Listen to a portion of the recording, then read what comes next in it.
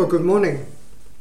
I want to welcome you again, and if you haven't been following the King's Church services up until now, you're very welcome this morning.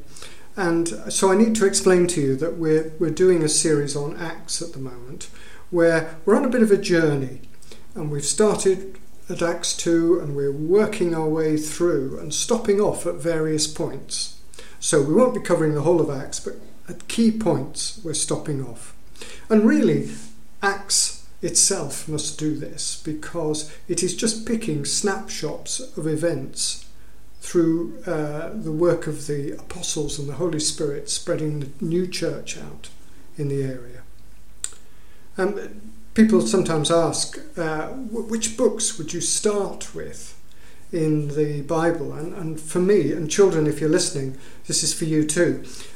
If it was me, I would have Luke's Gospel followed immediately by his second book, which is Acts, because I think that gives you a good first reading of the important bits of the Bible. And part of the reason I say this is because it's history. Luke is a historian, he's an educated man, he deliberately goes out to write a history. And both books do that, and both books are actually addressed to an individual. It's called Theophilus, in fact the most honourable Theophilus.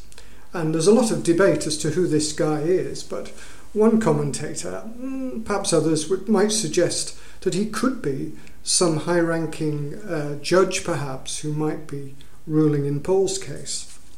Anyway, it does not really matter, but it is a historical account, and therefore I think can be enjoyed as that, as well as the spiritual side of it.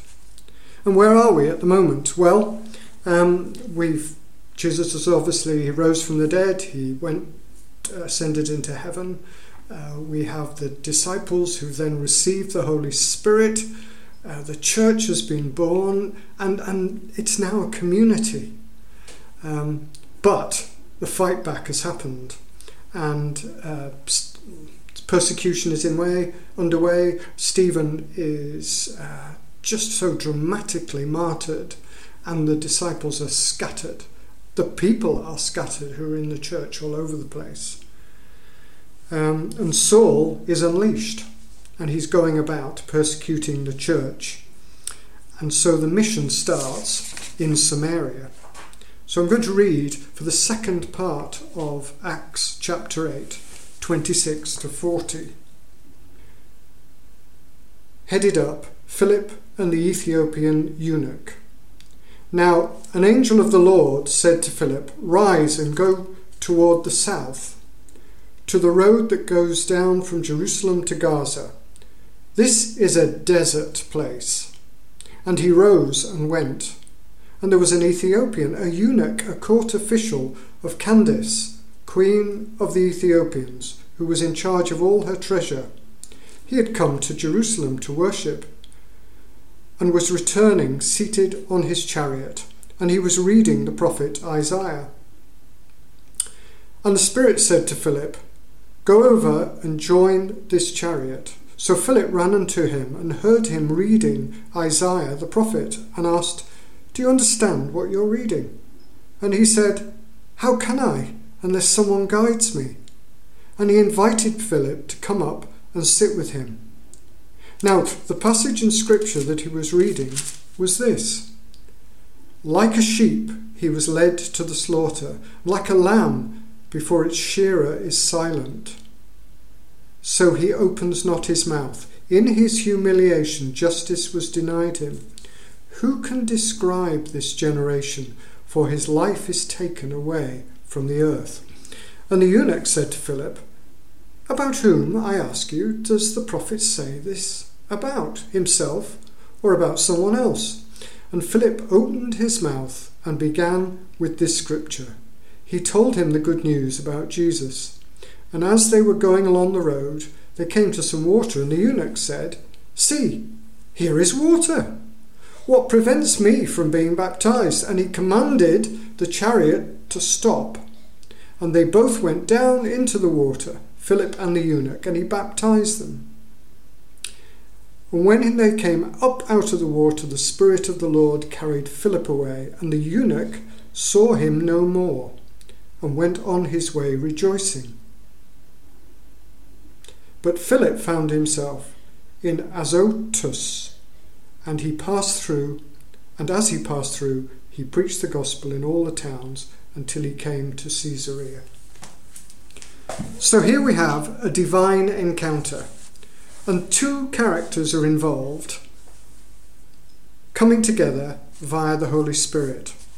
Now, first of these characters is Philip. Now, this is not the Apostle Philip. He's not an apostle. He's one of the 7 deacons in Acts 6 who were given the job of organising, administering the church, particularly in relation to the distribution of food for widows. And he's described as being well respected, full of the Spirit, and of wisdom. Now, that's a really good description for anyone, isn't it? And they laid hands on him, they commissioned him, but it turns out it was a short-term appointment because what happens? The persecution, and he's off to Samaria. Now, Samaria is a curious place to start with because the Jews did not get on with Samaritans.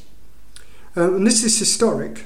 The area of Samaria held the capital of the northern territory for when the north Israel and the south Judea was split. And they were invaded by the Assyrians. The Assyrians took all the rich people, the talented people away and left the rest, who then intermarried with foreigners and people coming in from outside. So they were a mixed bunch. And they hated the Jews and the Jews hated them for all sorts of reasons. But Jesus went to Samaria. He had a famous encounter with a woman at a well in Samaria. He uses a Samaritan as a key part of one of his parables. And he instructs the disciples in Acts chapter 1 verse 8 to go to Samaria, Judea, Samaria, and to the ends of the earth. And so Philip did. And he's got great results. I mean, what a blessed ministry. The people want to hear his message, they believe his message, they are baptized, and along with it, there's great signs that are happening. Healings, lame made able to walk, people freed from spiritual captivity, all sorts like that. It's great. And it's what Jesus did. He proclaimed the kingdom of God was at hand, and the signs and wonders came with it. People baptized, joy in the towns. And the apostles came. What's going on? And it seemed that Philip takes a step back as they deal with an issue that Roger was talking about last week. And he's called to move on, to leave that place fairly quickly after he's been there. And he's been sent by the Lord to meet a particular individual. And so the second person on this encounter is an Ethiopian eunuch. And it's fascinating because we're told quite a lot about this individual. First of all, he's Ethiopian. Now, Ethiopia is not how it is now. It was situated more in the area of Sudan, just south of Egypt. We know he's African, obviously, and we mostly hear about the gospel going up towards Turkey to Ephesus and then off into Europe. But Ethiopia was to the Greeks and the Romans literally the ends of the earth. He's also black. This is not only self-evident as someone from the Sudan, but it's confirmed in Jeremiah 13 verse 23 if you want to look it up. And Ethiopians has been translated as, or known as, the land of the burnt-faced people. He's high up in government. He's a treasurer. He's a treasurer for the Queen. It's actually the Queen Mother. Candace is a generic term for her. But he's high up He's also educated. He can obviously read. And he's pretty good with figures, so I'd say he's an accountant, so he's a pretty good chap. But he's also God-fearing. Now that's a very interesting term.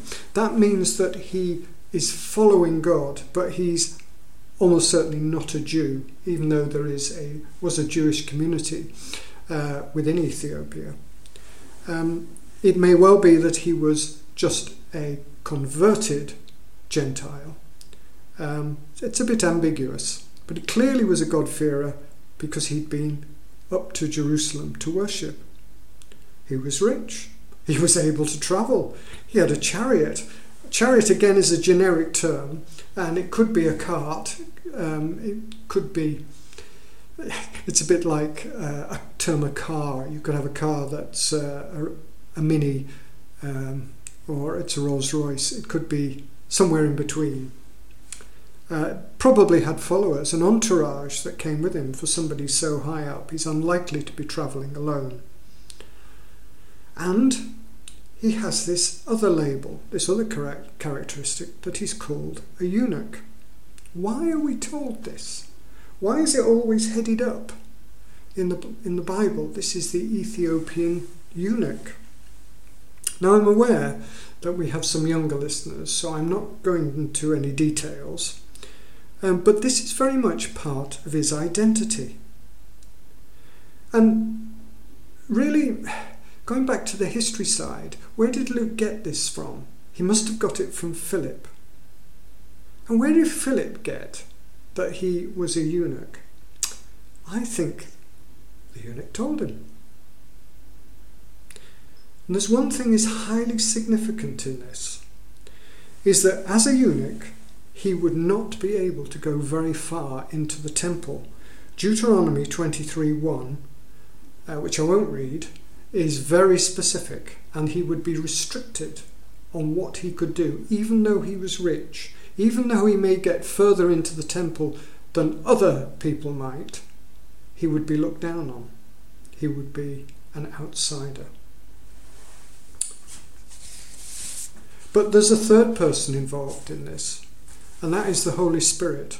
And God has got Philip to a place to meet the Ethiopian, and he's got the Ethiopian to that place too. And he's reading the Old Testament. It's Isaiah 53, 7-8, a very famous piece. That's why it resonates so well with us. And he's reading aloud. That would be common in the culture at the time, is to read aloud. And the Holy Spirit guides Philip to come alongside and approach him and speak to him, to open the conversation. That's really important. He didn't sit around.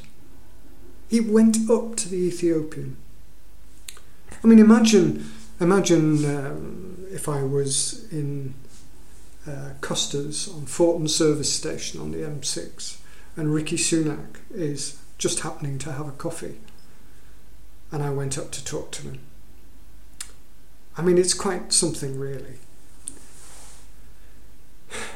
And the passage that he's reading focuses on the injustice done to Jesus. And Luke presents that quite in the way he presents Jesus on the cross in his gospel. And then later, also the injustice done to Stephen in Acts when Stephen is martyred. Philip is ready to share, and the Ethiopian is ready to listen. It's quite clear from the passage that they then travel together, and they're talking more and more, and perhaps we can take it that the Holy Spirit acts again. The Bible says this was a desert place, and yet there was water sufficient to baptize him. I think that probably amazed both of them.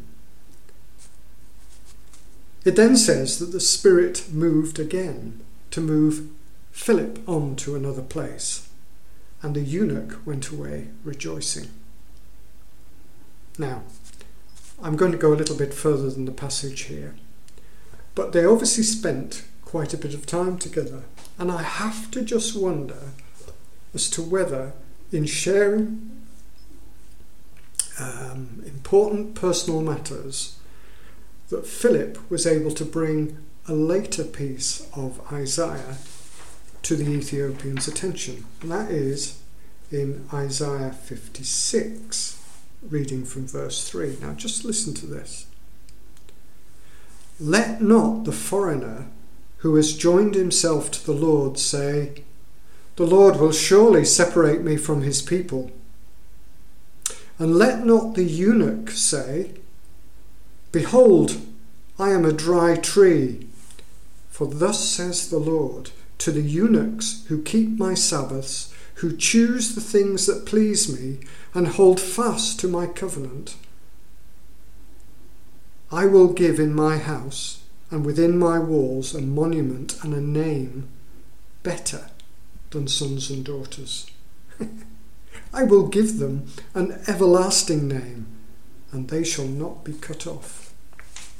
Now, is that a reason? Is that the reason why he was rejoicing? So what can we learn from this? Well, there's absolutely loads. It's a great passage, but I'm just going to pick out 3 things. First of all, Philip was able to use the Old Testament to witness to this Ethiopian. And we must remember that the Old Testament is the Word of God. It's not to be ignored. It's not second class. It also brings together the history of how God's plan to redeem the world is laid out. Philip used it to bring the Ethiopian to the Lord by explaining how Jesus fulfilled the prophecy and indeed the law. Secondly, I think Philip gives us a really good blueprint as to how evangelism should be done. A few more chapters down the line in Acts, we'll find Philip referred to Philip the evangelist. From Philip the administrator to Philip the evangelist. And so what can we learn from this? Well, first of all, to be available and willing to share. You know, we are really good. We are very, very good at sharing resources, sharing time, caring for people, be they in the church or outside the church. We're doing a great job. But are we as good at sharing? Are we as enthusiastic? Are we as willing about sharing our faith as we are about sharing our resources?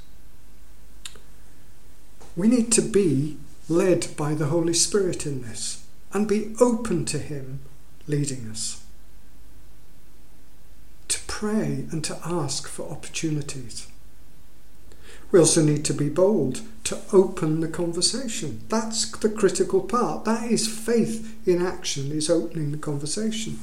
We need also to be sensitive. Start with where the person is. Philip didn't give the Ethiopian a formula of starting at sin and ending up somewhere in Revelation. He didn't. He started with the who. The question he was asked, who is this about? And he was able to say, this is about Jesus, and then use that as the lead in. Also, we have to be prepared to travel. And that doesn't necessarily mean go somewhere. It means travelling along with somebody on their journey. It can take time. But Christianity is now in Samaria. It's now heading for Black Africa, to folk previously barred from full entry, be it their nationality, possibly their colour, or their identity. Something's very different from Judaism here. Christianity is different. We have lost the baggage and the hindrances, and we must be careful never to bring them in again. And the third thing I want to talk about is the eunuch says, what prevents me from being baptized? And he orders the chariot to stop. Now that suggests to me that there was an entourage with him, if he's providing orders, a driver at least. So others around him are not preventing him. He's not bothered that there are others around. There's water available. miraculously perhaps. He is willing and he is obedient. And there's somebody there to do it. And that somebody is not an archbishop. It's not even a pastor. It's just another Christian. And he being the Ethiopian, he hasn't been on long-running Alpha course. He hasn't even been a believer for a long period of time. He hasn't even displayed necessarily a great depth of faith. How can he in that time? And yet, this was not disqualifying him from being baptized. I think there is a sadness when Christians choose not to be baptized. It's clearly a command of Jesus to go and baptize in the name of. He saw it as important enough to be baptized himself. He asked John the Baptist to baptize him, and John argued against it. He says, "You should be baptizing me." And Jesus said, "No, we must do what is right." Jesus, who was without sin, was fully human as well as fully God. And he shares that humanity with us, and he displayed that by identifying by way of baptism with us. And so we can identify with him by being baptized. Identify with his rising from the dead. I appreciate that this can be difficult. I was christened, as it's often called in the Church of England. It's baptism, if you actually look at the service sheet. I was there, but I didn't know anything about it. I wasn't any part of the decision. I was even confirmed into the Church of England at 15, but it actually didn't mean very much to me. It was part of a rite of passage, really, although it is an important part of my journey. I didn't become a Christian until I was 17. But I didn't see the need, or I didn't accept the need to be baptized. And it was only into my 30s, I was being challenged by our church leader at the time, that this was something that I should do. And I resisted. I didn't feel it was necessary. Some Christian writers suggest it isn't too. But when a call was made at a baptism of some relatively new believers for anyone else who wished to be baptized in Ennerdale, I went forward without a wetsuit, and I'm really glad that I did. It's not magic, but there is something important about following through on a commandment of Jesus. I think it says where our heart is. Now, we're restricted at the moment, so running baptisms are a bit difficult, although I'm quite sure that if somebody was really keen to be baptized now, then we could get Zoom going and camera from your bathroom, and it can be done. But I might suggest that there is a lovely river at Southwark Mill, or a river past Cockermouth Castle, or a beautiful lake somewhere around here that might be a great place to do this with the family around you when we can. So what I would ask you to do is ping an email off or give a phone call to one of the leaders and say, when we are able to do this, put me in. Let's have a baptismal service soon after we come together. There's a lot more that comes out of this passage, but I'm going to give you some response points with the worship that will follow shortly. God bless you.